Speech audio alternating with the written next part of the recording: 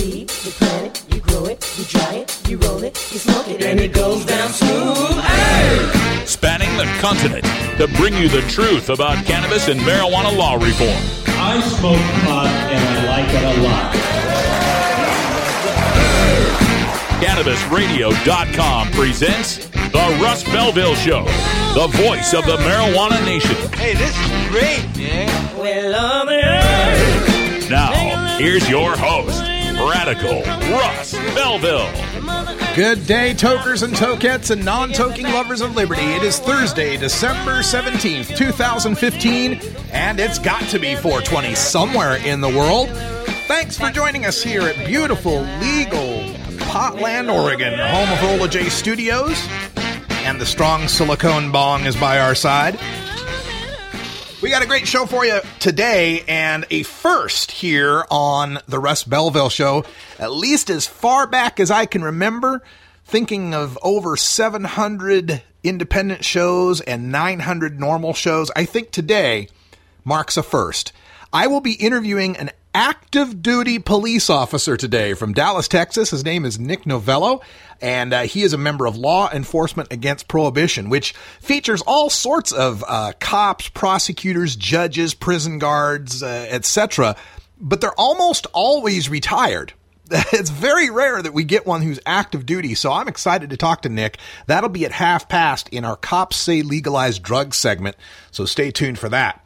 Also coming up on the show today, we round out our 5 different marijuana initiatives that we've been looking at. We've covered California, Arizona, Nevada, and yesterday Massachusetts. Today, we cover the great state of Maine, where they've got a version of CRIMLA up there, the campaign to regulate marijuana like alcohol. But unlike the other 3 CRIMLAs that MPP is backing in Arizona, Nevada, and Massachusetts, this one is actually the language that was proposed by Legalize Maine. And so it's quite different than the CRIMLAs that we've covered over the past few days. We'll talk about that in the Radical Rant coming up at the end of the show. So if you want to know all about Maine legalization, and it looks pretty good, folks, I got to tell you, stay tuned for the end of the show. Then also coming up on the show today, we are going to go behind the headlines. And in behind the headlines today, the DEA is allowing cannabis imports for the big pharma of marijuana. They're not not playing fair, so we'll talk a little bit about that. Also on the show today, in the space of our drug war data mining, instead today we're going to do a little cannabis community chat. I'm going to talk a little bit about what's going on in Oregon with our medical marijuana program and how the legislature is trying to make some really unnecessary changes in some respects. We'll talk about that in our cannabis community chat, and then stay tuned in hour 2. I'm going to go on an extended rant about something I call West Coast medical marijuana privilege. You'll definitely want to hear that. I've been stirring up some controversy on Facebook over this topic for the past couple of days, and I just got to get a few things off my chest. That'll come up in the second hour of the show. Of course, all of that comes after this first break, and after our first break, we get into the Cannabis Radio News. In the headlines today, we're going to take a look at the lawsuit by Nebraska and Oklahoma to overturn Colorado's marijuana legalization. The Obama administration has weighed in on that lawsuit, and we'll tell you what they told the Supreme Court.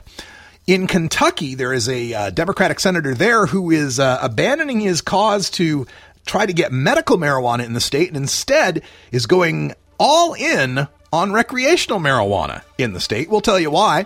Also, tomorrow, Delaware joins the other 18 states that have decriminalized possession of marijuana.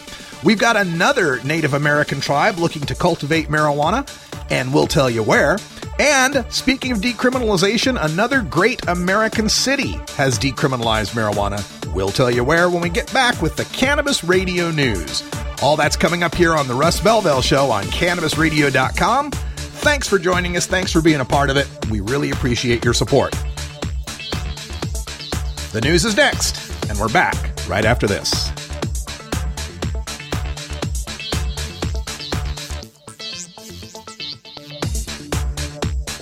This is the Russ Belville Show on CannabisRadio.com.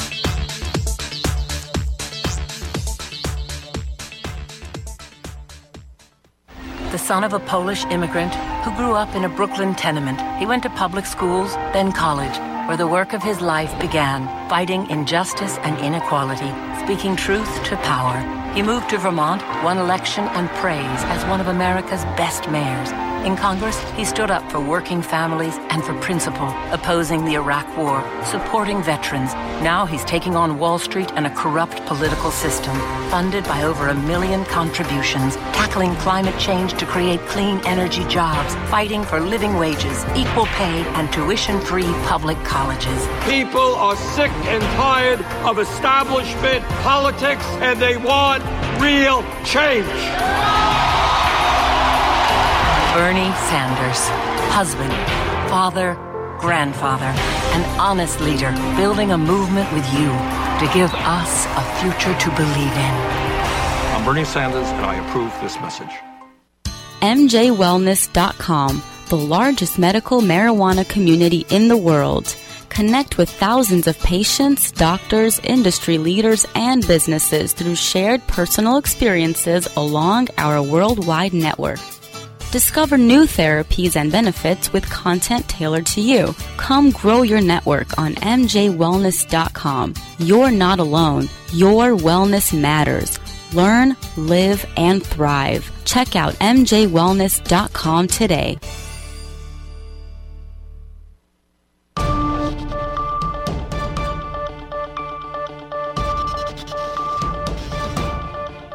It's time for the Cannabis Radio News, covering the latest headlines in consumer cannabis, medical marijuana, and industrial hemp. Cannabis Radio News is now available exclusively at CannabisRadio.com. Now your marijuana headlines in 4 minutes and 20 seconds. This is Cannabis Radio News. This is your Cannabis Radio News for Thursday, December 17th, 2015. The Obama administration is advising the Supreme Court to stay out of a dispute concerning legalized marijuana in Colorado in a case brought by neighboring states. In a brief filed with the court on Wednesday night, Solicitor General Donald B. Verrilli argues in part that the case is not properly before the court. The case highlights the tension between a state, Colorado, that has chosen to legalize marijuana, and others, such as Nebraska and Oklahoma, who say they are having difficulties protecting their borders from the increased flow of marijuana. Last spring, the Supreme Court asked for the administration's views as the justices decide whether to take up the case.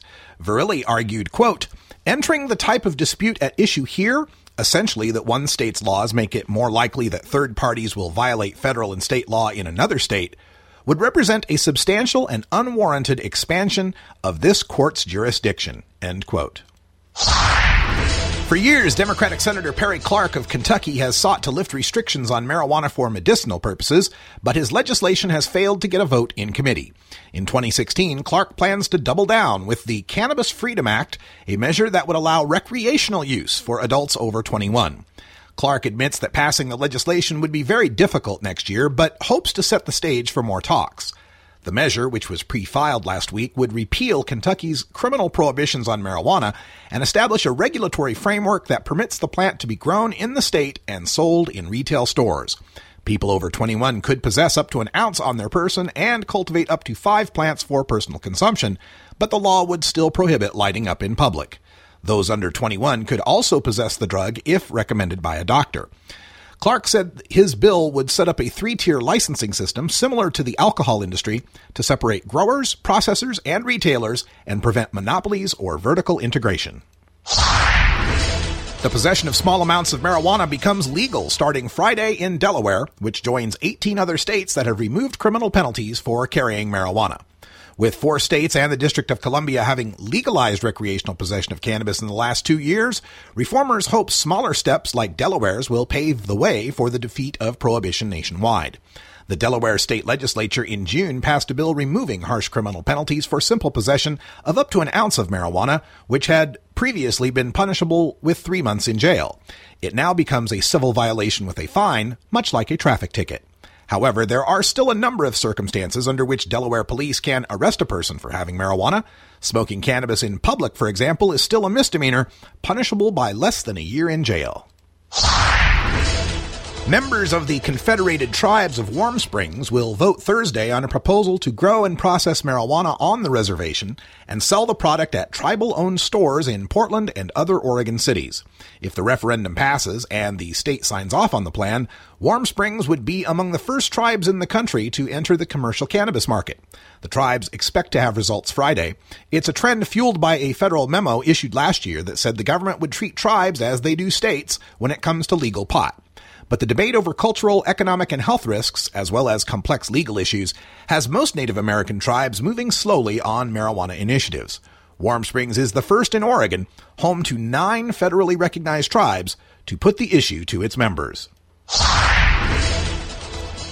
People caught with a small amount of marijuana in the city of Pittsburgh will no longer automatically be sent to jail under legislation approved by the city council. The city council voted in favor of an ordinance to decriminalize possession of 30 grams or less of marijuana, a little bit more than an ounce. Police will have the option to issue a citation and a fine ranging from $25 to $100.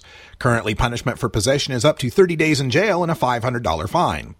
Those in support of the legislation cite a similar law in Brooklyn that saved the city $2 million in funds no longer needed to pay for arresting, prosecuting, and sentencing marijuana users. Today's vote was a preliminary vote. There will be a final vote at the Pittsburgh City Council due next week. This has been your Cannabis Radio News for Thursday, December 17th, 2015. I'm Russ Belville.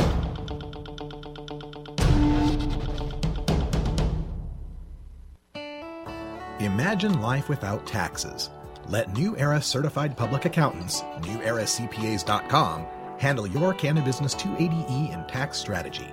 Get your business prepared with New Era CPA's Cannabis Finance Bootcamp.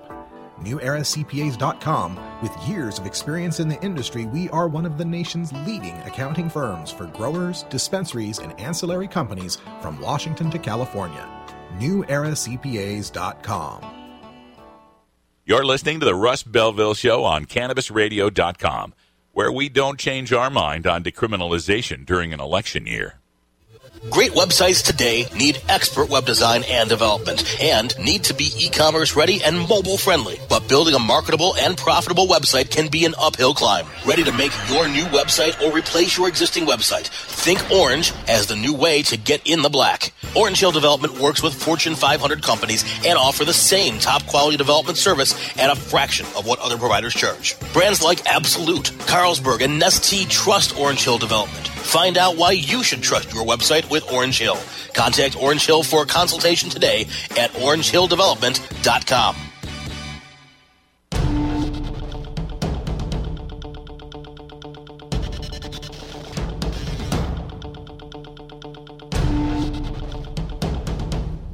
Today in Behind the Headlines, we've got a story from Mike Adams out at hightimes.com that says the DEA allows cannabis imports to facilitate the big pharma of marijuana. The U.S. Drug Enforcement Administration has all but refused to acknowledge lawful cannabis producers as part of legitimate commerce here in the United States. But that has not stopped the agency from working with corporate drug pushers in the importation of cannabis products to be used to facilitate the big pharma takeover of the medical marijuana industry. A federal notice released earlier this month indicates that big government has given a New Jersey drug development company called Catalent Pharma Solutions permission to begin importing various forms of cannabis into the United States to be administered to patients in clinical trials. The finished pharmaceutical products containing cannabis extracts will be shipped to the company's research facility in Kansas City, Missouri, which develops and tests medications in oral dose forms. Catalent's vice president of corporate strategy recently told Inpharm Technologist, a news source covering the happenings of the international pharmaceutical trade, that there is a growing need for special handling capabilities in pharmaceutical development due to evolving characteristics of pharmaceutical and biotechnology pipeline molecules. And as these molecules transition to commercially approved products, similar complexities arise in production and distribution of commercial supplies. Basically, what this means is major drug manufacturers are paying Catalent big bucks to help engineer commercial medical marijuana products in a manner that will garner expeditious approval from the U.S. government. However, the bad news is this type of action resonates an obvious separation of those medical marijuana products that are sold in state licensed dispensaries and medicine derived from the cannabis plant that is currently being created under the guidance of the federal government. While some insiders of the pot industry believe the emergence of brands such as Marley Natural and Willie's Reserve properly defines what is to be big marijuana, the fact that well-funded drug companies are still exploring methods of capitalizing on the medical cannabis sector, even after 23 states and the District of Columbia have established relevant programs, indicates the cannabis industry is on a devastating collision course. One of Catalent's clients is GW Pharmaceuticals, a British pharmaceutical company that Merrill Lynch recently cited in a report as being a major player in the cannabis industry. The drug company has been inside the United States for a couple of years, conducting clinical trials on their prized medical marijuana product Epidiolex, which is CBD in a spray form, in hopes of marketing an FDA-approved epilepsy treatment by 2017. As of now, GW is in Phase 3 clinical trials for this medicine, which was recently deemed promising in combating treatment-resistant epilepsies such as Dravet syndrome. Unfortunately, the true monster of marijuana has a special luxury that remains unavailable to those companies selling pot products in retail outlets across the country: flexible DEA scheduling. A product like GW's Epidiolex, if approved, would likely be classified as Schedule 2 or Schedule 3 in order to become a part of the mainstream drug market. And while it is expected this medication will come with a hefty price tag, Epidiolex, unlike CBD oil being sold in places like Colorado, would also be covered under most health insurance policies. This very scenario happened over 3 decades ago with a THC pill called Marinol. That's Mike Adams reporting in High Times. And I would just add to this that this is the box canyon of medical marijuana that we have been talking about for 6 years now. The logical endpoint of medical marijuana has always been and shall always be the development of individualized, molecularly consistent products that can be sold through pharmacies that are Schedule 2 or Schedule 3, and then will get paid for by health insurance. That's always been the direction medical marijuana was bound to head. There's just no other way this could have happened. The medical marijuana is on the decline, and there's not much we can do about it. If you want to have access to the whole plant, if you want people to be able to use marijuana medically, the fight now is for adult recreational legalization, because medical marijuana is going to go the way of GW Pharmaceuticals and all of these standardized dose-related types of non-smoked marijuana products. So it's time for all of us to start getting on board with the recreational legalization, personal use, no matter what the reason is. I spent the last 2 years of high school in a daze. Well, everyone, it's 4:20 in the Mountain Time Zone. Happy 4:20 to our friends in Denver. And, of course, still thinking of my brother Matt battling colon cancer in the Mountain Time Zone, non-legal, ultra-prohibition red state of Idaho. That's why I fight so hard for legalization. It won't get legal in Idaho until it's legal everywhere else. One state at a time. The Russ Belville Show is proudly sponsored by the Marijuana Business Association. The MJBA, called by NBC News the Cannabis Chamber of Commerce, is the fastest growing business association in the fastest growing industry in America. I've been working with the MJBA for years, and I personally invite you to join the MJBA. MJBA also publishes the popular MJ Headline News on Facebook and the MJNewsNetwork.com and Marijuana Channel 1 on YouTube. Visit MJBA.net for more details. The Russ Belville Show on CannabisRadio.com, the National Wildlife Refuge for Marijuana Unicorns. Dr. Dabber, hurry! Its temperature is shooting past 1,000 degrees Fahrenheit. It's burning up. I'm afraid for this little guy, it's just too late. What caused the problem? Only Dr. Dabber can maintain the perfect temperature for a smooth-tasting, slower burn. This standard vaporizer lost all of its health benefits, sending it up in smoke. So you're telling me that most vapor pens burn so hot they produce smoke, not vapor? Correct. Keep away from those standard vaporizer pens and turn to Dr. Dabber. Doctor's orders. Less heat, more flavor.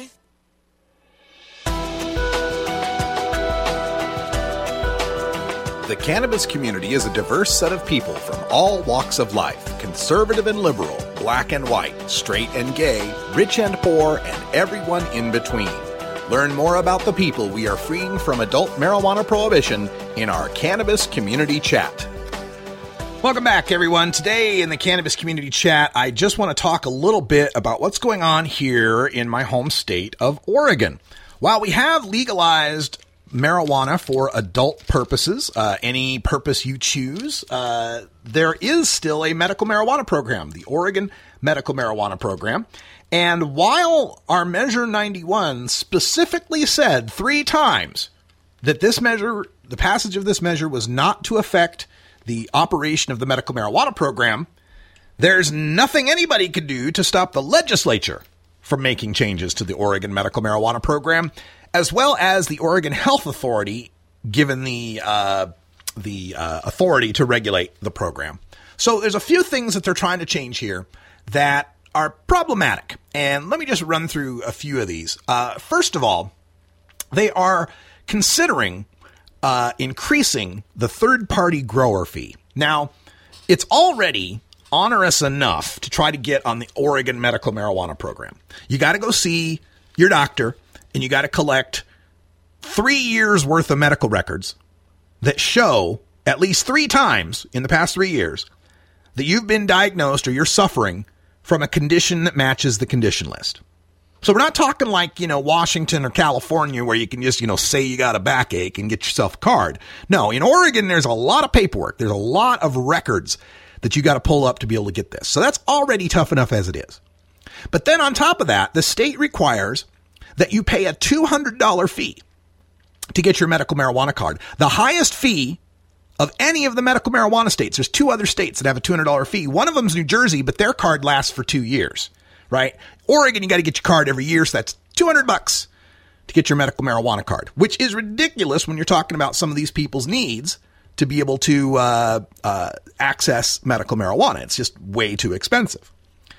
Then we've also got a grower fee. Now, this was instituted a while back where if you wanted to have a third party grow for you, it was going to cost $50 to pay for that extra grower card, right?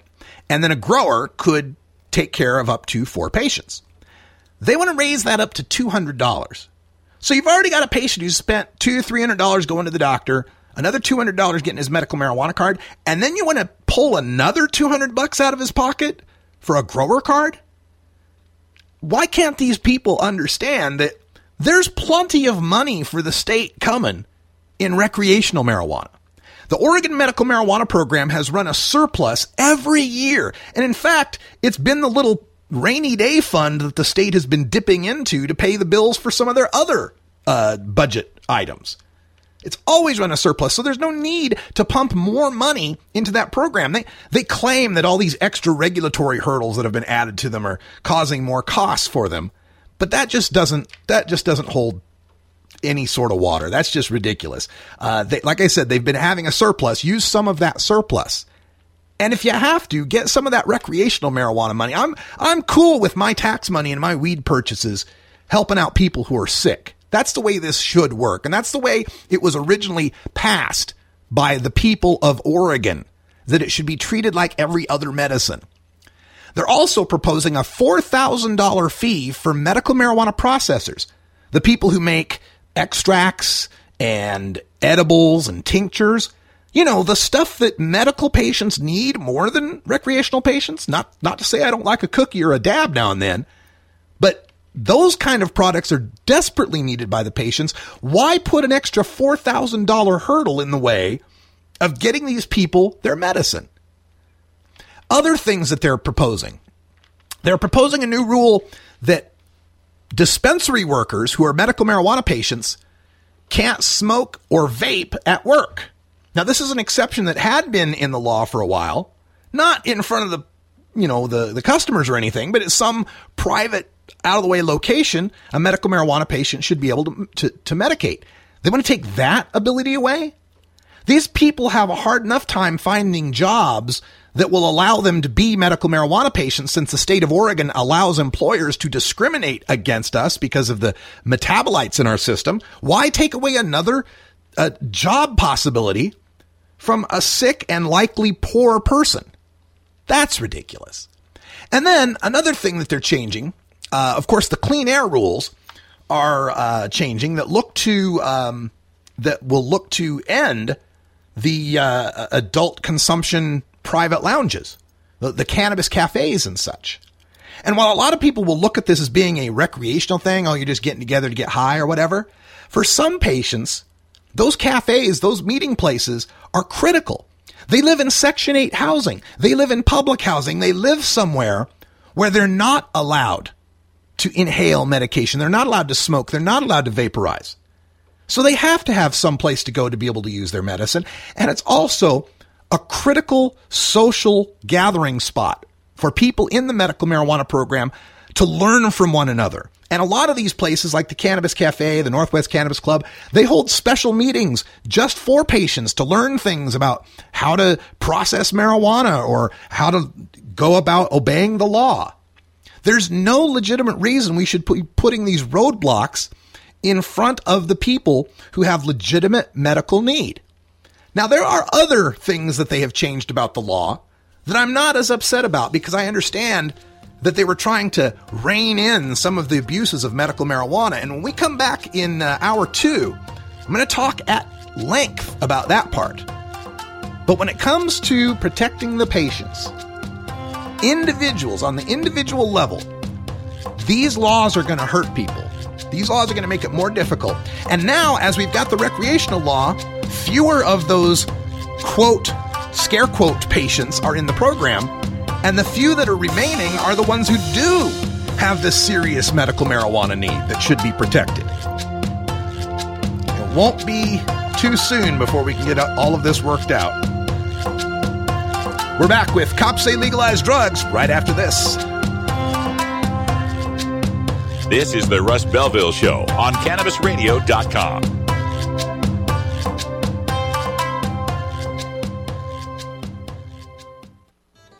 The Fingerboard Extension has fretted instruments to enhance your creativity. It has new and used guitars and banjos from beginning to high class. The Fingerboard Extension has National Resophonic, Husson Dalton, Larrabee, Heritage and Recording King guitars, and Mike Ramsey, Wildwood, Gold Tone, and Recording King banjos. The Fingerboard Extension also has drum stuff, used gear, and parts. Stop by the Fingerboard Extension, downtown Corvallis, Oregon at 120 Northwest 2nd, or check out the inventory on the web at fingerboardextension.com and reverb.com. The Russ Belville Show, where the truth about marijuana gets more than a minute to speak. Ganjapreneur.com, your guide to the cannabis business world. Ganjapreneur.com is a comprehensive resource for cannabis professionals and entrepreneurs. Download the Ganjapreneur app on your smartphone or tablet to catch up on cannabis industry news, scroll through our daily job listings, and learn about successful cannabis companies, executives, and investors. Ganjapreneur.com, helping ganjapreneurs grow.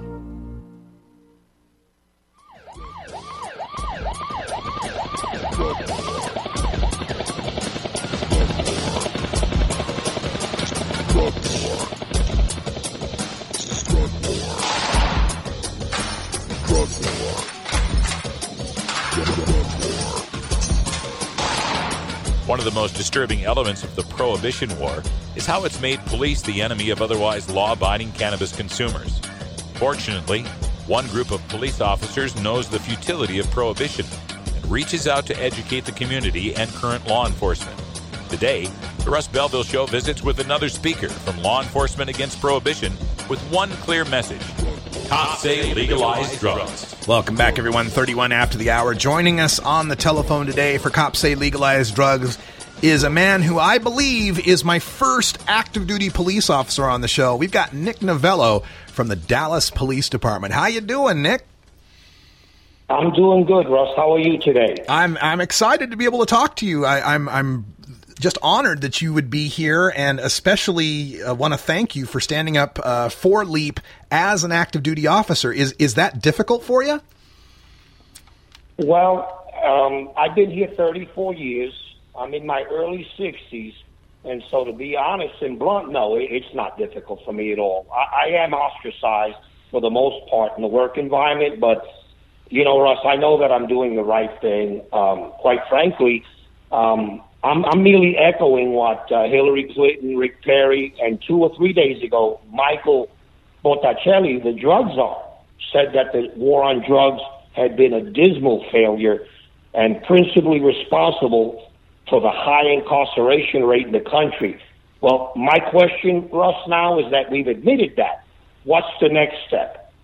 Are we going to implement something immediately to cease arresting and incarcerating people for their addictions, or was that just a cathartic moment? Good question. And Nick here has been a veteran of the Dallas Police Department since 1982. In that time, Nick, was there any one moment, or was it just the buildup of all the moments that led you to speak out against this? You know, Russ, about 25 years ago, I had what I might call a modified epiphany. I was on a street-level narcotics outfit, and it just so happened that I arrested the same guy for selling crack cocaine 3 times in 8 days. After the third time, I told the sergeant I was done. I would not risk my neck for what I thought was a very ineffective way of dealing with the drug problem. Little did I really understand at that time that it was a numbers game. And, you know, Russ, I tell people that the public information office with any police department has become as important as the actual patrol function, because departments around the country manage the information that they disseminate, and for the most part are in the business of manufacturing information based on public consumption. And very little of it has to do with the actuality of what's there. We know that the drug war, we've manufactured the criminal element for the most part. So for me, when I really became aware of that, I thought, I want to speak to this while I'm still an active officer, because I don't want people to say the guy's disgruntled or now he's retired and he's doing it. I just felt a sense of urgency, and I have to tell you, if we don't begin to speak to these things now, we're going to have problems maintaining the culture, and I'm principally referring to the culture of freedom that we presently enjoy in the country. Yeah, and we've seen as of late, the past 2 or 3 years, a new recognition among the people of just how this war on drugs has militarized our police and created, basically occupation zones in some of our cities. Speak to that, if you will, about how you've seen policing change in Dallas over the past 30 years and how much the war on drugs has had to do with that. Well, Russ, my understanding when Robert Peel wrote those 9 principles of policing in 1829, they had everything to do with police doing a job that was, quite frankly, based on a social contract. I exercise the authority over Russ that he allows me to based on a social or contract. And that's based on the understanding that a society of freedoms, the first requisite there is order. And we're there to maintain that order, but I need you to support me in order to do my job. When you begin to see my actions as illegitimate or inappropriate, you cease to support me. And the actions I have to take to get you to comply are no longer really policing actions. They become more militaristic. And again, it's not an I-thou relationship. It becomes I-it. And I've seen that. I've seen the mindset set in that we've got to go out there and, again, incarcerate as many people because it's the way we fight this war on drugs. To me, when people like Botticelli and others say that addiction is it's a medical condition. It is a medical condition, and Peter Chris does such a wonderful job of addressing it. This is the only medical condition I know of in the country that we treat by incarcerating people. And we've lost the ability to do that. We don't have the resources, but Russ, I don't argue that. What I argue with people is all you need to do is look at the inner cities and see the carnage and understand that our culture will not maintain that very much longer. This is an important point with me.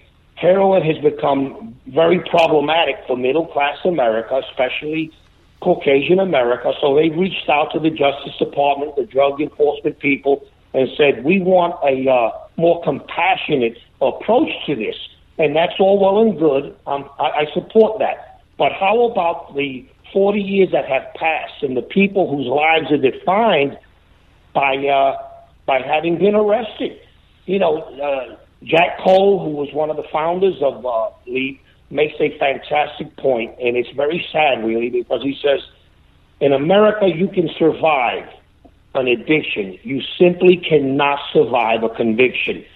And quite frankly, we're at the end of our rope with that. We don't have the resources. We have millions of Americans who we've defined that way. Personally, Russ, I see it as a caste system.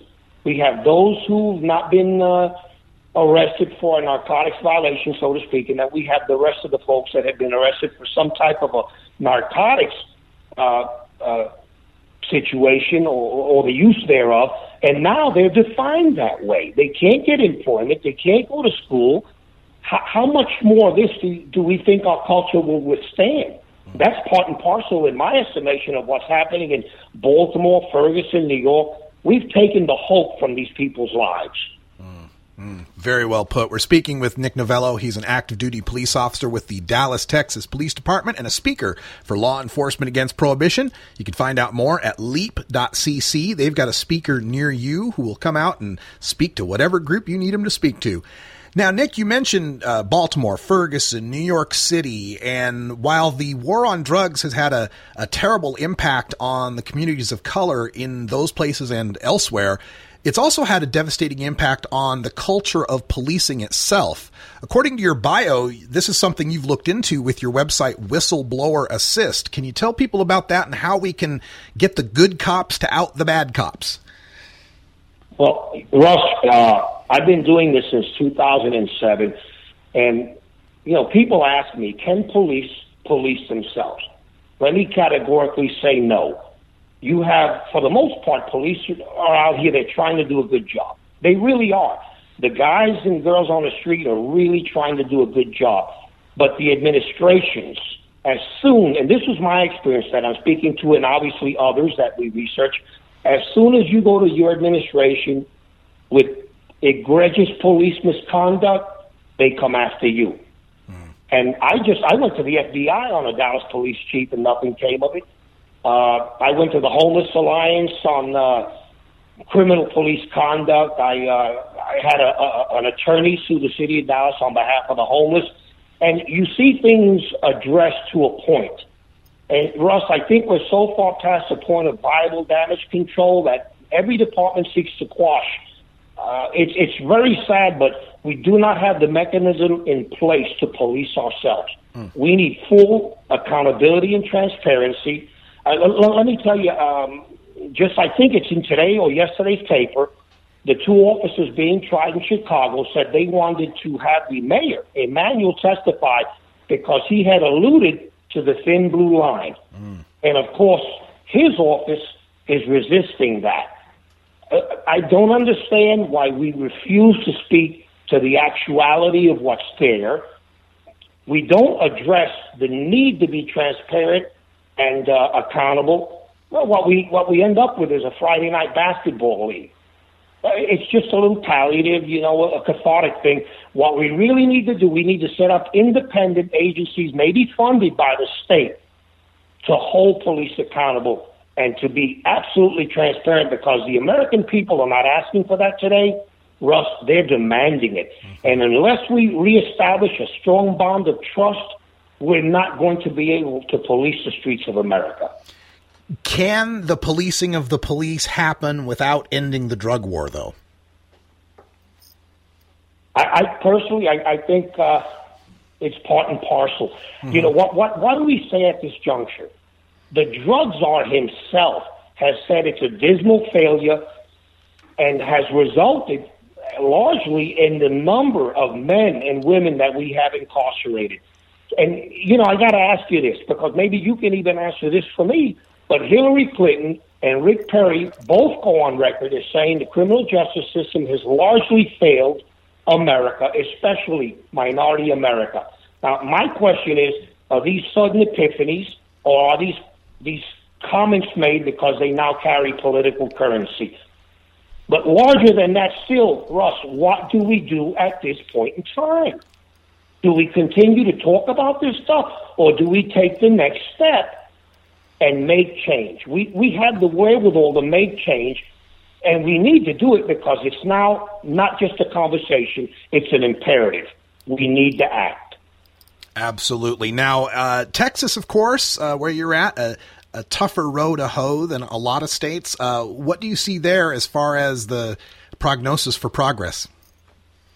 Well, I think you're starting to see folks marshal their resources. And, you know, Russ, I had a conversation with a real heavyweight civil rights person, and we both agree that when we're talking to someone about change, you don't reach out to them and say, hey, we're asking you to do the just thing. That's not going to happen. So when I speak to people, I say, listen, I'm asking you to do the thing that's in your interest to do, because you no longer have the luxury of saying you weren't a prize. And moreover, should you act in your own interest, you'll be acting in the interest of many, many people to end this war on drugs.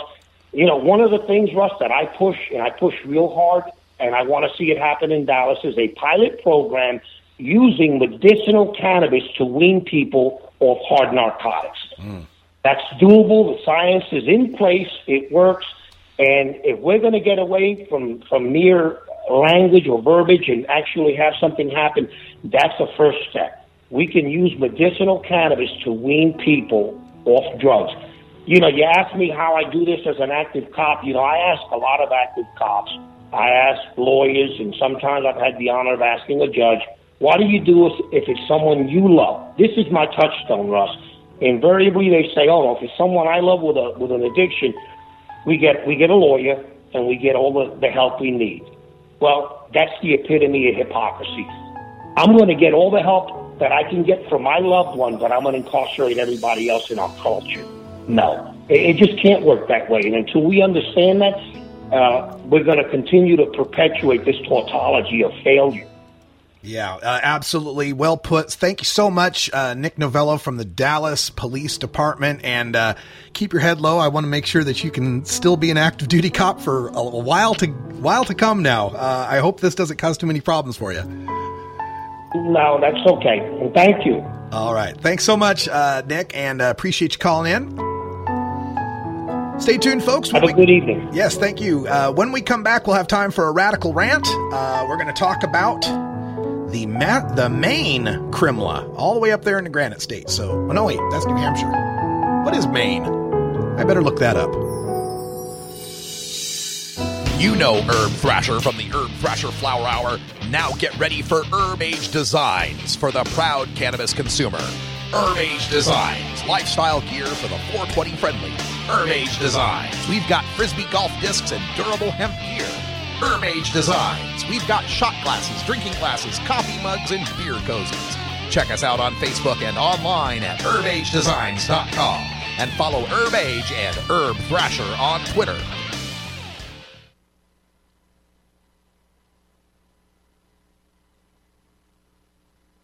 Warning.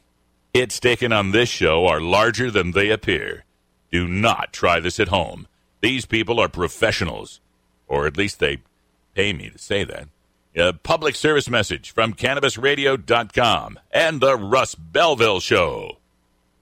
MJWellness.com, the largest medical marijuana community in the world.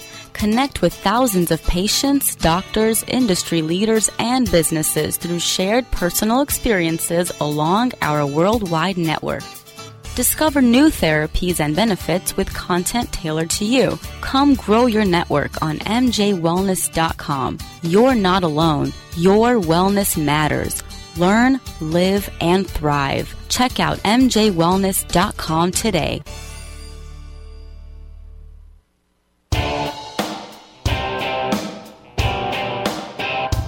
We must wage what I have called total war against public enemy number one. I support a change in law to end federal criminal penalties for possession of up to 1 ounce of marijuana. That marijuana, pot, grass, whatever you want to call it, is probably the most dangerous drug. Some think there won't be room for them in jail. We'll make room. I experimented with marijuana a time or two, and I didn't like it and didn't inhale. One major responsibility is to encourage people to use less drugs. Entirely legitimate topic for debate. Radical Rant. All right, welcome back, everybody. In the rant today, we're finishing up our look at 5 state legalization initiatives, and today's initiative is the one for the state of Maine, the Pine Tree State, and it is the initiative to legalize marijuana in Maine. It was originally written by Paul McCarrier and the group Legalize Maine. And then there was a competing initiative from Marijuana Policy Project that was more restrictive called CRMLA, Campaign to Regulate Marijuana Like Alcohol. And in a first, MPP folded its campaign and got behind the grassroots campaign. And that's kudos to Paul McCarrier and the people at Legalize Maine for doing the due diligence to get the signatures and the backing and the funding and the organization necessary to convince MPP to join up with them. So as we're talking about this initiative now, it's the Legalize Maine language, but CRMLA, Campaign to Regulate Marijuana Like Alcohol, is the branding that MPP is using to push it. So it's not the same basic CRMLA template that you had in Massachusetts, Arizona, and Nevada. It's Legalize Maine language, but just has kind of a CRMLA shell, if you want to call it that. Anyway, this Legalize Maine language is pretty amazing. Let me get you the basics, of course. What everyone wants to know, how much can you possess? Well, in all the other states we've been talking about this week, people 21 and older can possess an ounce of marijuana. In Maine, you'll be able to possess 2.5 ounces of marijuana. That is fantastic.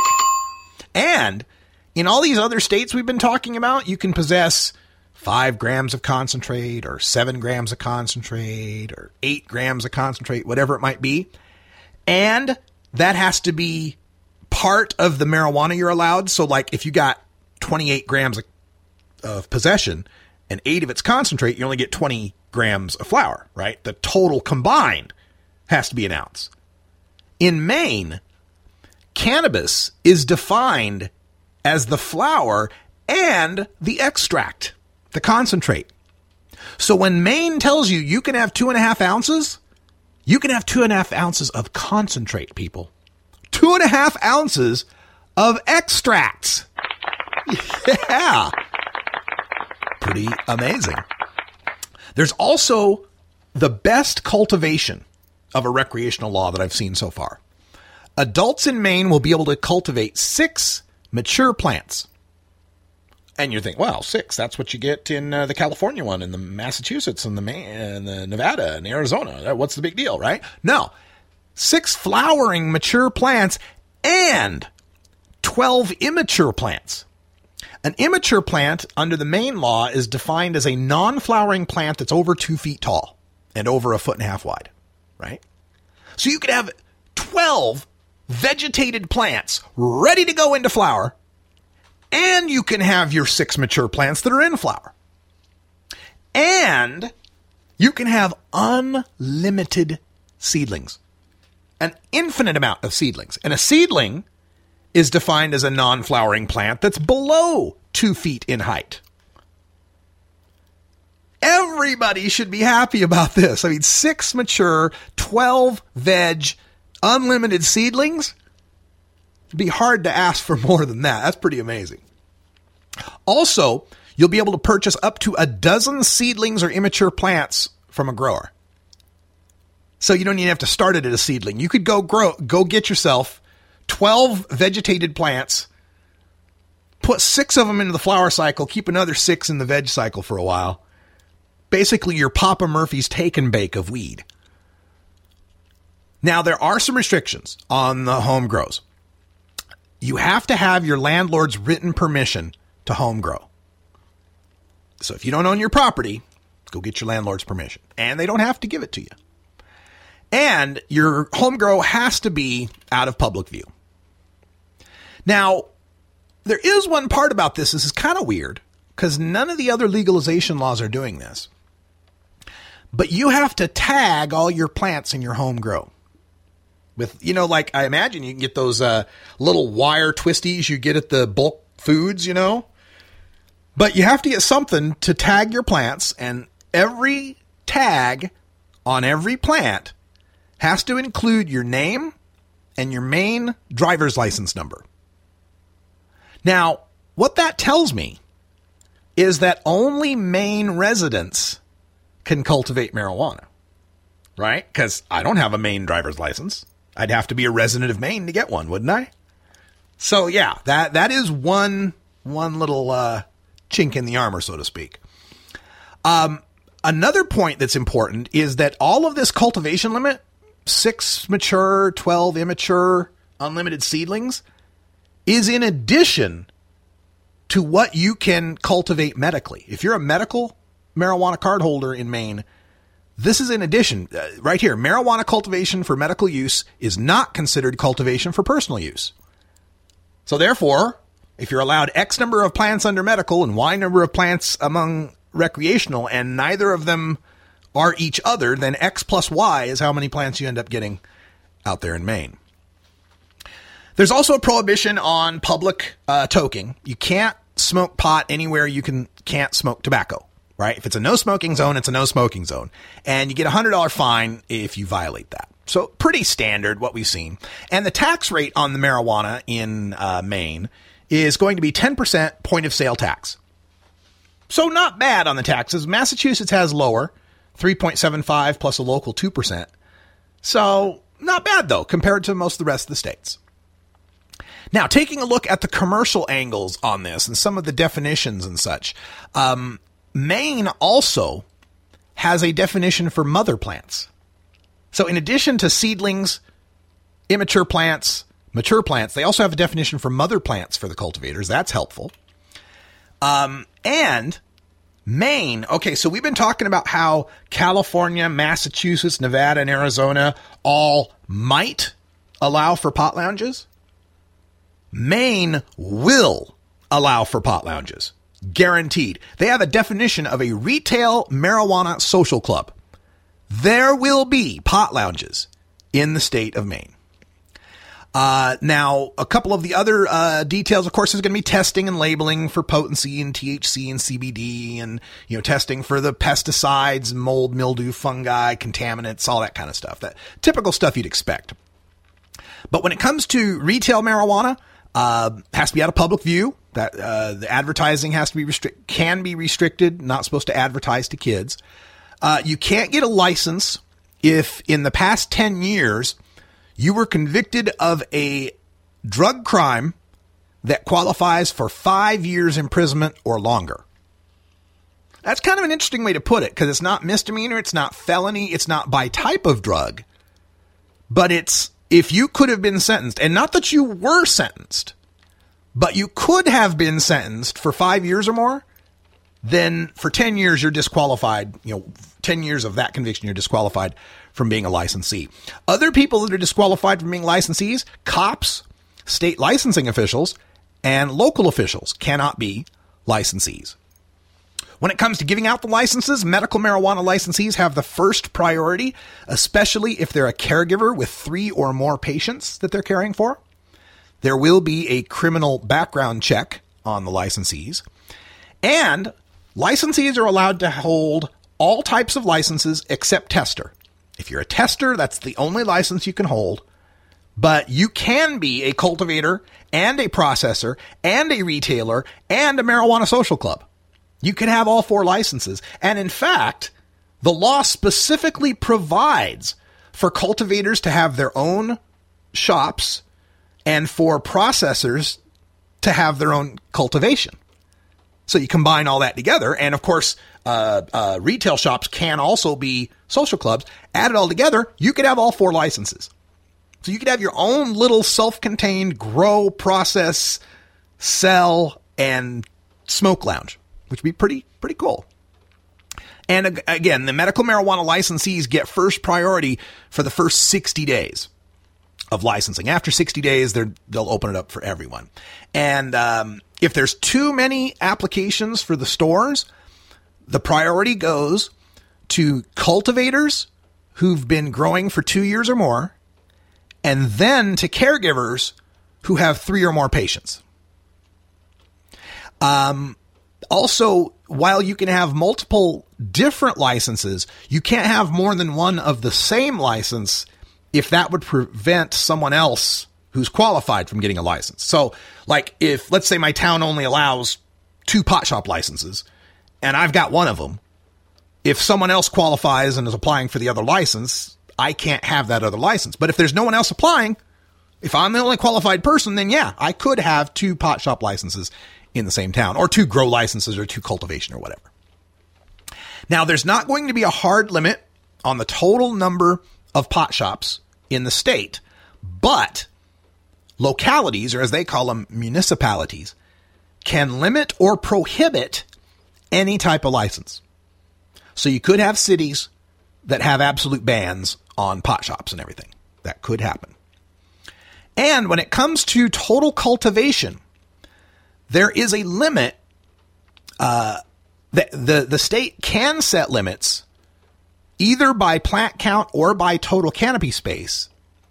And the limit for licensing is a total of 800,000 square feet for the whole state. 800,000 square feet for the whole state. And it's interesting how they break this up.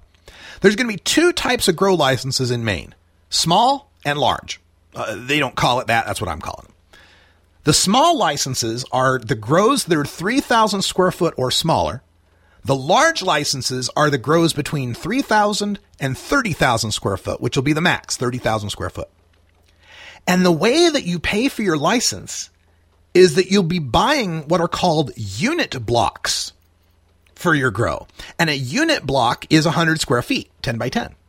So if you want to have that 3,000 square foot grow, that's 30 unit blocks. If you want to have that 30,000 square foot grow, that's 300 unit blocks, and each unit block costs a certain amount. And 40% of the grow licenses in Maine have to go to those small size grows. There's plenty more to take a look at in the Maine Crimla. I'll have my highlights of this posted on marijuanapolitics.com later today. Also, you can check out the hyperlinked reformatted text of all 5 initiatives available through my Scribd account. Just go to rad-r.us/MJ2016. All lowercase, rad-r.us/MJ2016. For everyone here at CannabisRadio.com, I'm Radical Russ. Thanks for joining us. And until next time, take care of each other, tokers. This is the Russ Belville Show. The Russ Belville Show is blogging and podcasting daily at RadicalRuss.com. You take a seed, you plant it, you grow it, you dry it, you roll it, you smoke it. You take a seed, you plant it, you grow it, you dry it, you roll it, you smoke it. You take a seed, you plant it, you grow it, you dry it, you roll it, you smoke it, and it goes down smooth. Hey!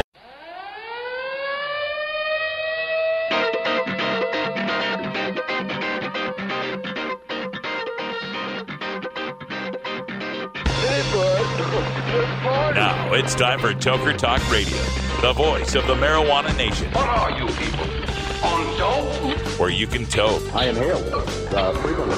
Or you can talk. I experimented with marijuana and didn't inhale. Or you can toke and talk. 10 federal criminal penalties for possession of up to 1 ounce of marijuana. While we talk about toke on Toker Talk Radio. So, by the way, when it comes to pot, if you're 40 years old, you live in a log cabin in Oregon, you got 12 giant pot plants in your backyard, have a ball. Live from beautiful Portland, Oregon at Rolla J Studios.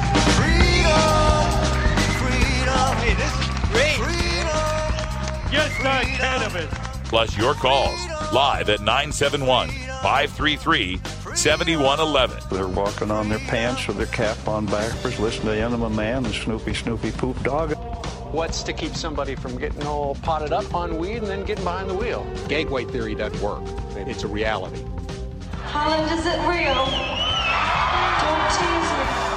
We're locking up people that take a couple of puffs of marijuana, and the next thing you know, they got 10 years. And now, here's your host, the guru of ganja graphics, the sultan of sativa statistics, and the worst nightmare of a reefer mad prohibitionist. A polite, perspicacious, productive pothead with a propensity for PowerPoint. Radical Russ Belville. Welcome back, everybody. Hour 2, Toker Talk Radio is in effect. The phone lines are open at 971-533-7111. If you feel like asking a question or making a suggestion, have a comment, we're here for you.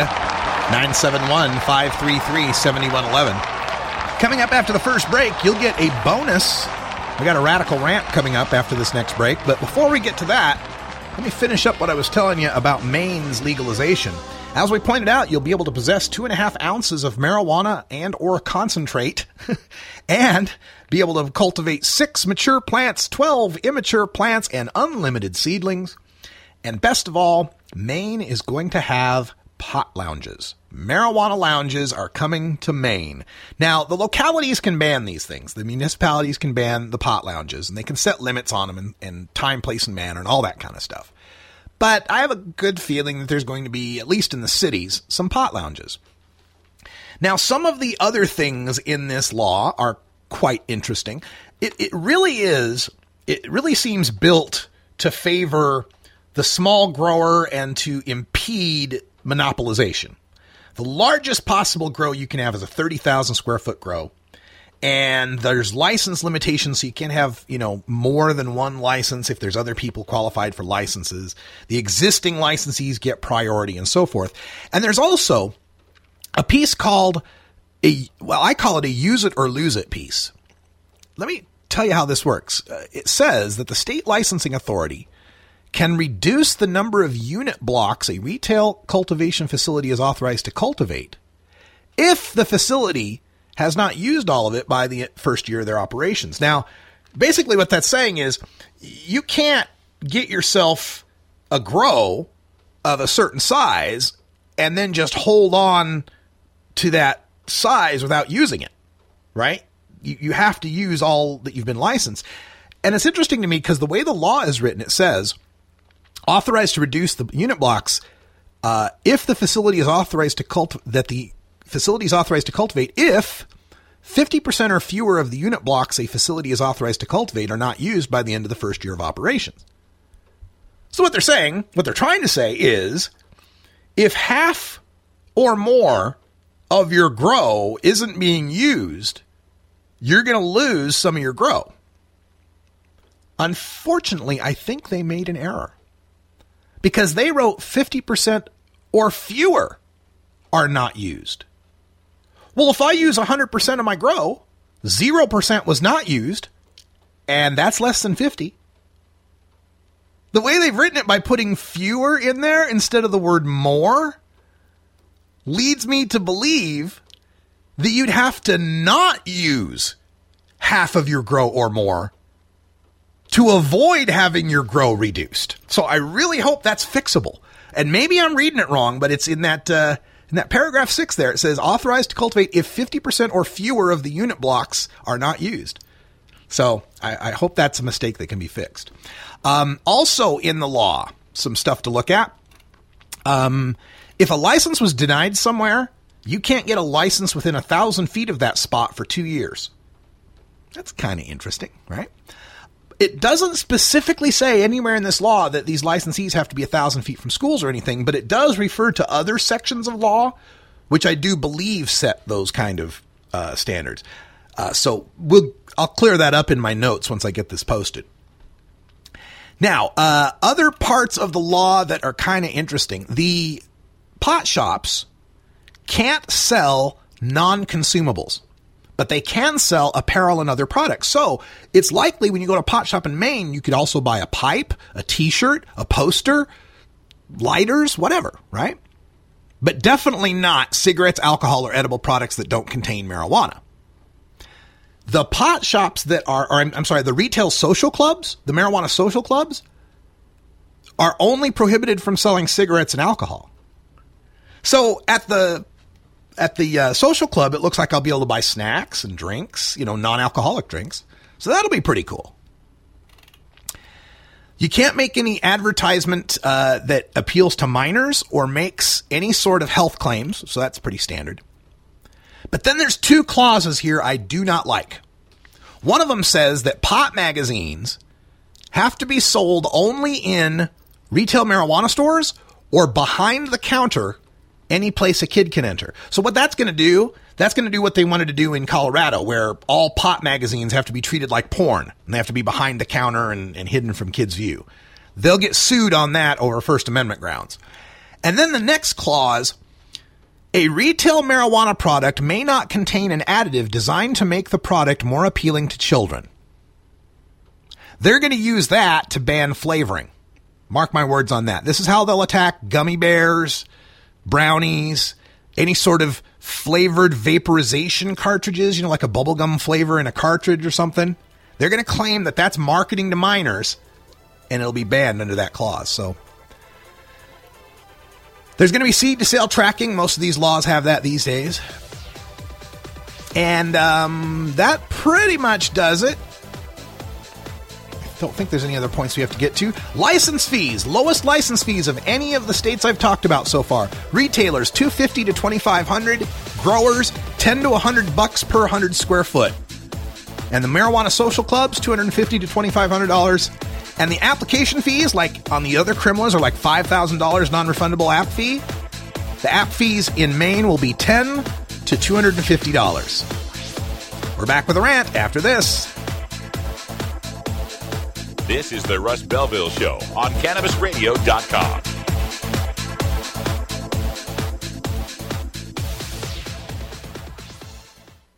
The son of a Polish immigrant who grew up in a Brooklyn tenement. He went to public schools, then college, where the work of his life began, fighting injustice and inequality, speaking truth to power. He moved to Vermont, won election and praise as one of America's best mayors. In Congress, he stood up for working families and for principle, opposing the Iraq War, supporting veterans. Now he's taking on Wall Street and a corrupt political system, funded by over 1 million contributions, tackling climate change to create clean energy jobs, fighting for living wages, equal pay, and tuition-free public colleges. People are sick and tired of establishment politics, and they want real change. Bernie Sanders, husband, father, grandfather, an honest leader, building a movement with you to give us a future to believe in. I'm Bernie Sanders, and I approve this message. Get the latest updates on the Russ Belville Show by following Radical Russ on Twitter and liking the Russ Belville Show on Facebook. Great websites today need expert web design and development and need to be e-commerce ready and mobile friendly. But building a marketable and profitable website can be an uphill climb. Ready to make your new website or replace your existing website? Think Orange as the new way to get in the black. Orange Hill Development works with Fortune 500 companies and offer the same top quality development service at a fraction of what other providers charge. Brands like Absolute, Carlsberg, and Nestea trust Orange Hill Development. Find out why you should trust your website with Orange Hill. Contact Orange Hill for a consultation today at orangehilldevelopment.com.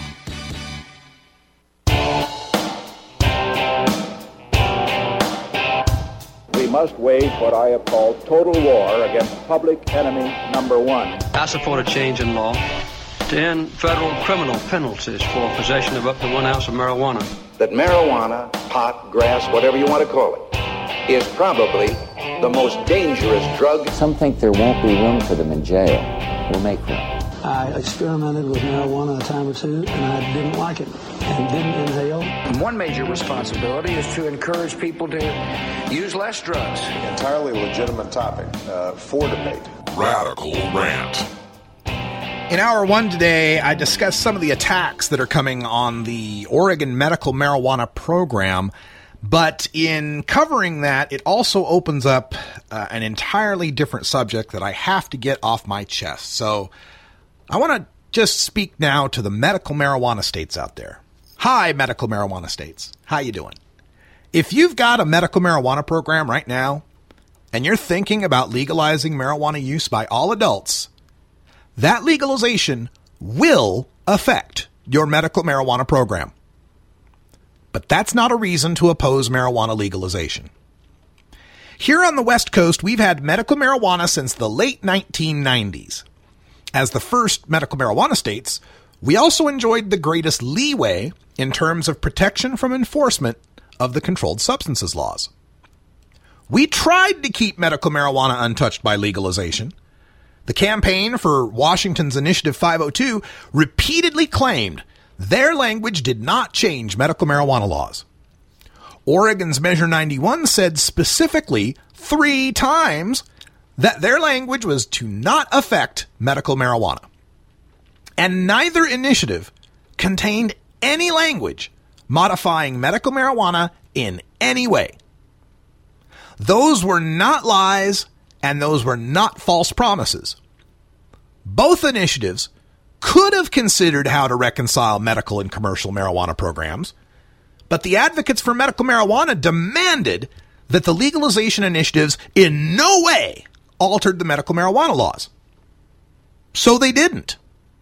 Which is tragic, because if the medical advocates had allowed I-502 to integrate language to strengthen medical marijuana, the legislature couldn't have touched it for 2 years. But folks, legalizing marijuana can't not change medical marijuana. Medical marijuana is not legality. Medical marijuana is an exception to criminal prosecution for patients under prohibition. So when aspects of the criminal prohibition are eliminated, how could the exceptions not change? What would we be making an exception for? Well, in Washington and Oregon, the exceptions for medical marijuana are based on the fact that patients need a lot more marijuana. While under the legalization law, adults can only possess 1 ounce of marijuana, patients in Washington can possess 3 ounces, and patients in Oregon can possess 1.5 pounds. While adults in Washington cannot cultivate at home, and those in Oregon can only cultivate 4 plants, patients in Washington can cultivate 15 mature plants, and those in Oregon can cultivate 6 mature plants and unlimited seedlings. And both states have robust dispensary systems as well, both medical and commercial.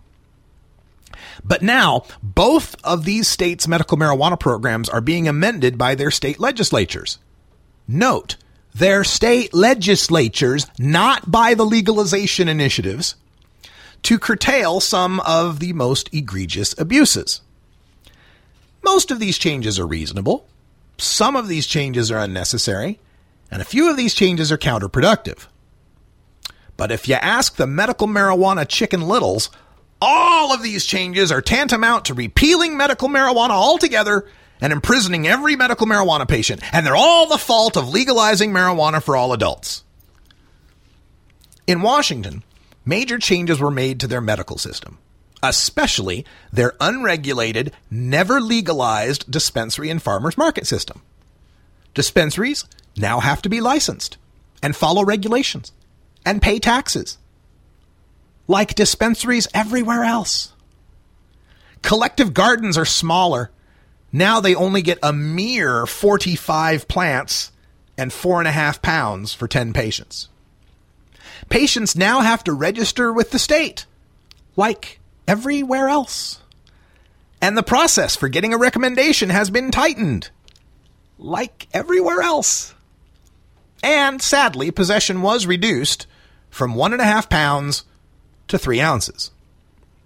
But if you ask the medical marijuana advocates, it's all the fault of passing I-502 because the state wants to funnel medical patients into the taxed commercial system. They act as if the legislature never would have done anything in reaction to, naturopaths handing out medical recommendations to healthy 20-somethings attending a rap concert at Hempfest, or complaints about the dozens of stinky cannabis plants growing in the neighbor's backyard, or the storefront dispensaries openly flouting the law. Nah, they'd have just let that keep going. That had just kept going. They'd have never touched that. In Oregon, the latest changes to our medical program include a potential increase in third-party grower fees from $50 to $200, restricting medical marijuana cards to Oregon residents only, and we had been the only state to allow non-resident cards, and the elimination of card-stacked gardens in favor of urban and rural gardens with limits of, now get this, 12 plants and 72 pounds in the city, 48 plants and 576 pounds in the country, and double those limits grandfathered in if you've already got a grow larger than that. Yeah, what a hardship. See, folks, this grower fee that they're complaining about, rising from $50 to $200, is what the patient has to pay the state to register another person to grow cannabis for the patient. But folks, it's not the patient paying those fees. In practice, it's the growers covering those fees for the benefit of having a card that allows them to sell excess medical marijuana to dispensaries.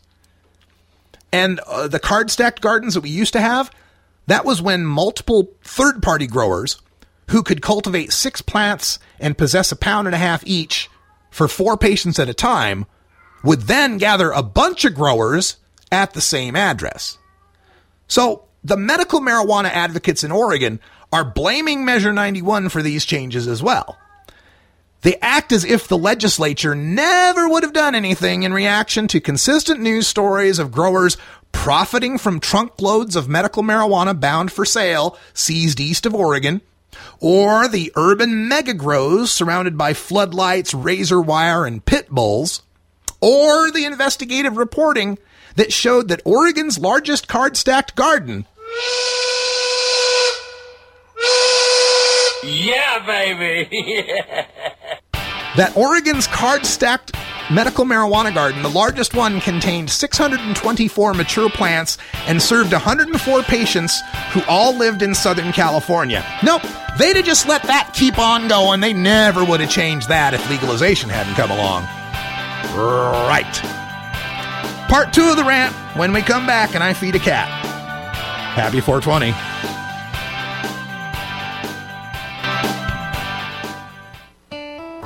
Imagine life without taxes. Let New Era Certified Public Accountants, NewEraCPAs.com, handle your Cannabusiness 280E and tax strategy. Get your business prepared with New Era CPA's Cannabis Finance Bootcamp. NewEraCPAs.com, with years of experience in the industry, we are one of the nation's leading accounting firms for growers, dispensaries, and ancillary companies from Washington to California. NewEraCPAs.com. The Russ Belville Show reminds you to never smoke and drive impaired. Hang out for a while and share. Get.Buzz. .Buzz is the internet platform that fuels community interest, excitement, and new experiences. .Buzz is the premier online destination for internet users seeking the latest news on a variety of topics.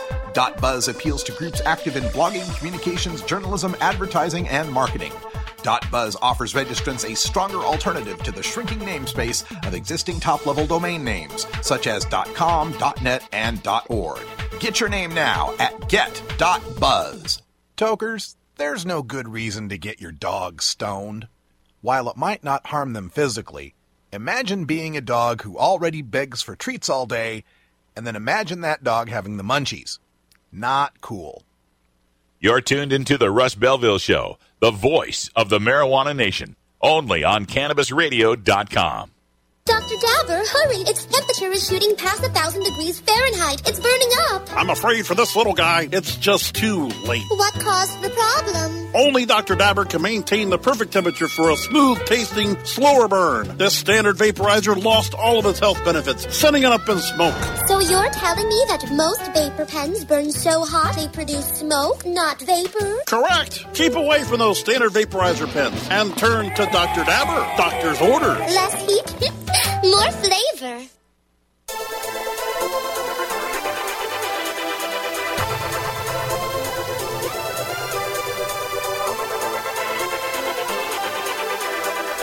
And now, let the beat drop.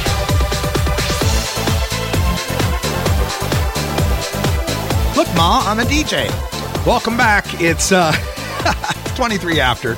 Radical Russ here at Rolla J Studios. And just a little heads up, I'm going to be cutting out of here early because I have to go attend the MJBA meetup, the December meetup here in Portland, and get some audio for you for the show. So we're going to take out of here a little early, but not before we complete this radical rant. Part 2 here of a rant that I have called West Coast Medical Marijuana Chicken Littles Blame Legalization for Cutbacks.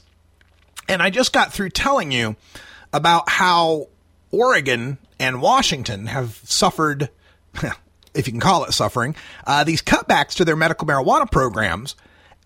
And they're blaming it on legalization when the fact is that it was the excesses of medical marijuana that caught the attention of the legislatures and demanded that they made these changes. It was, the naturopaths handing out recommendations to all the 20-somethings trying to watch the Cottonmouth Kings at Hempfest. Those are the kind of things that catch a legislature's eye. The massive number of dispensaries in Seattle when the law never authorized any dispensaries. In Oregon, the massive grows within the city limits with razor wire and floodlights and pit bulls and the stench of dozens of flowering cannabis plants. The truckloads of marijuana that are caught in Idaho and Utah coming from Oregon, making their way east. I mean, all of these things have an effect.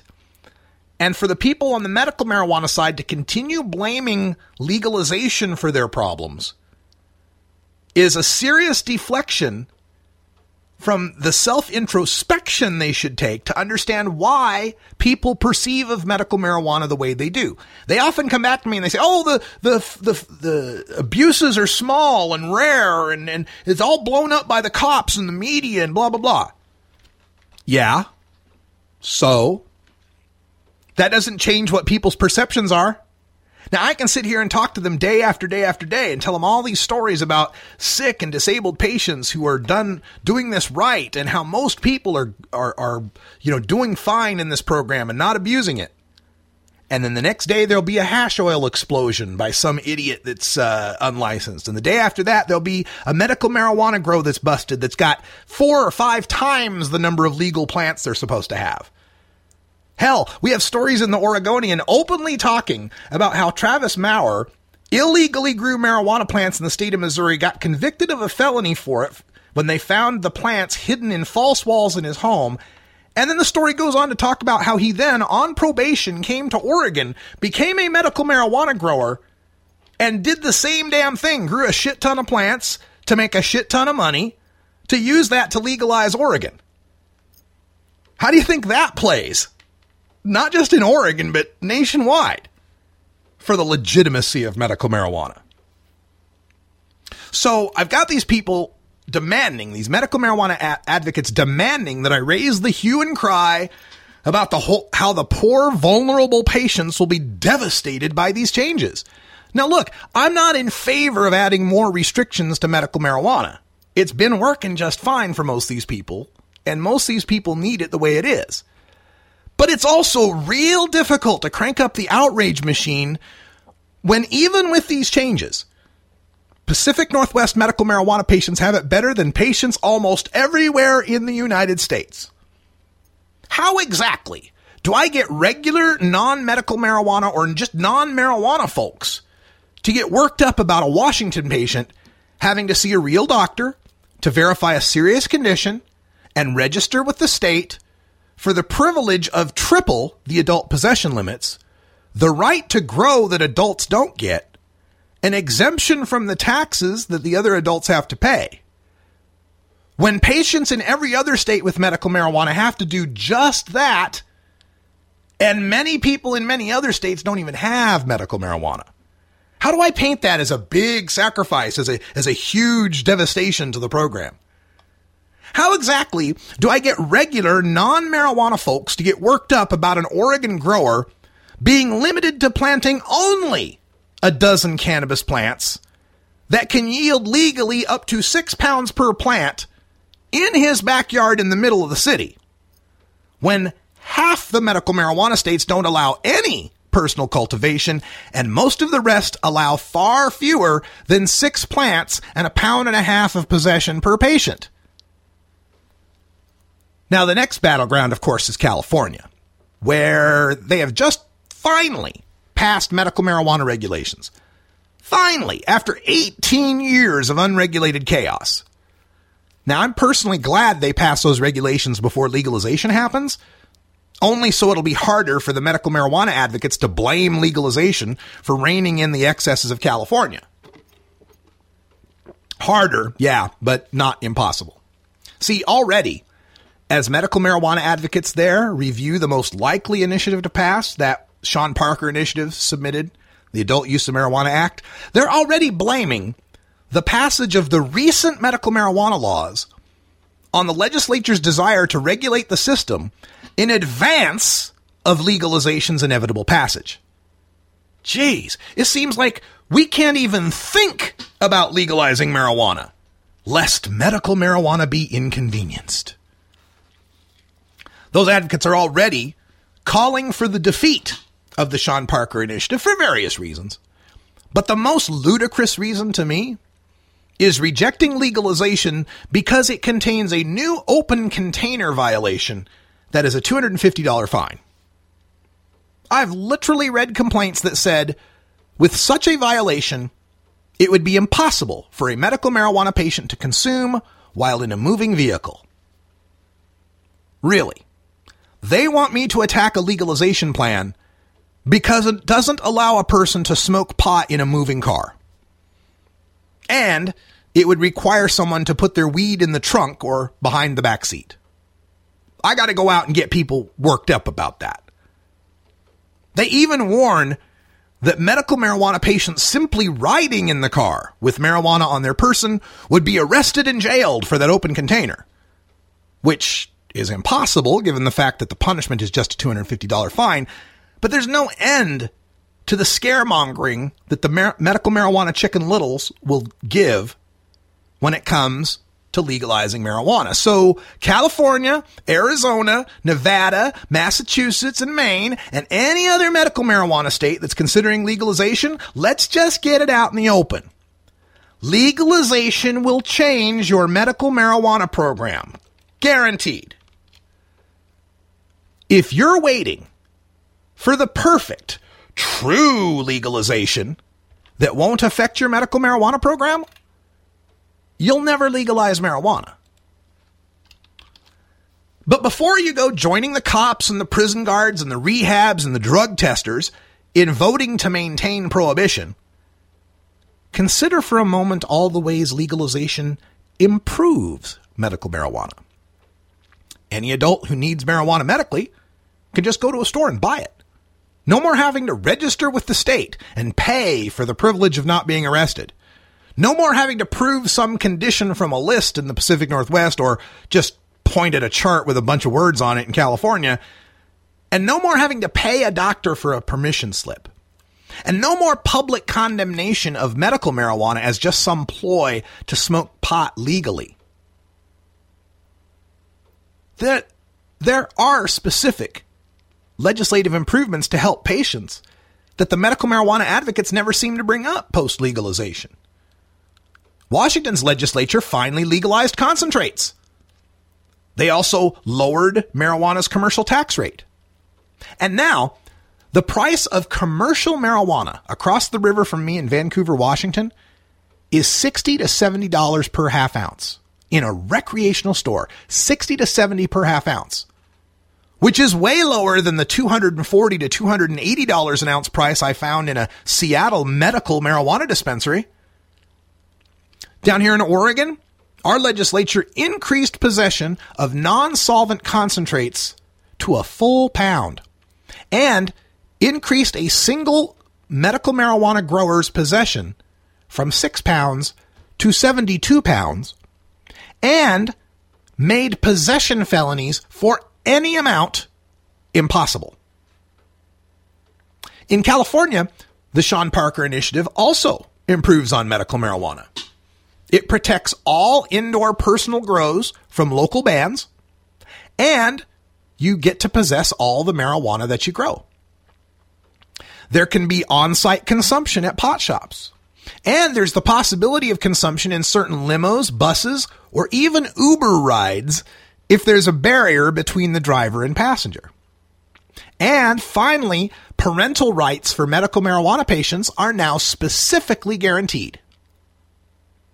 Legalization also means that the patients who were gaming the medical marijuana system to avoid arrest don't have to anymore.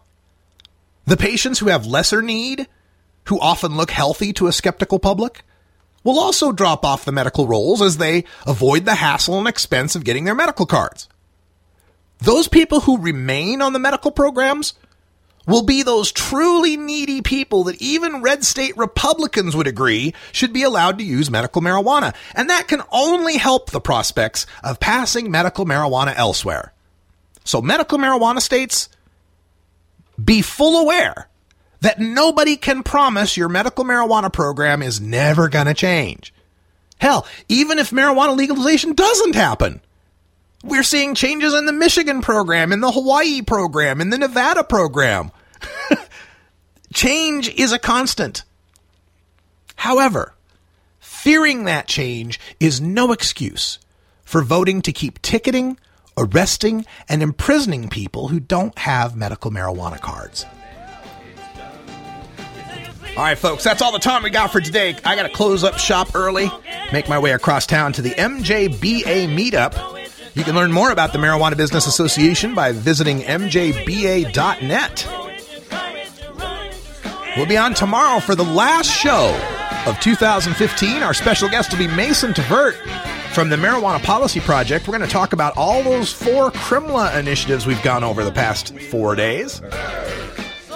And then we'll be off for a couple weeks. We're off for the holidays. We'll be back in January with more news, interviews, data, analysis, opinions, and more by, for, and about the cannabis community, coming to you live from beautiful, legal Portland, Oregon. I'm Radical Russ. For everyone here at Rolla J Studios and CannabisRadio.com, thanks for joining us. And until next time, take care of each other, tokers.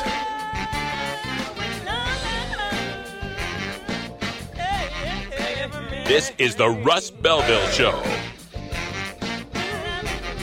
The Russ Belville Show is blogging and podcasting daily at RadicalRuss.com.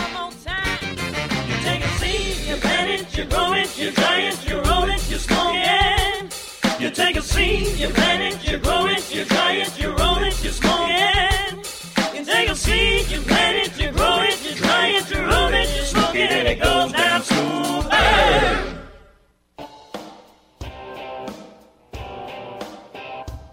Must wage what I have called total war against public enemy number 1. I support a change in law to end federal criminal penalties for possession of up to 1 ounce of marijuana. That marijuana, pot, grass, whatever you want to call it, is probably the most dangerous drug. Some think there won't be room for them in jail. We'll make room. I experimented with marijuana a time or two, and I didn't like it, and didn't inhale.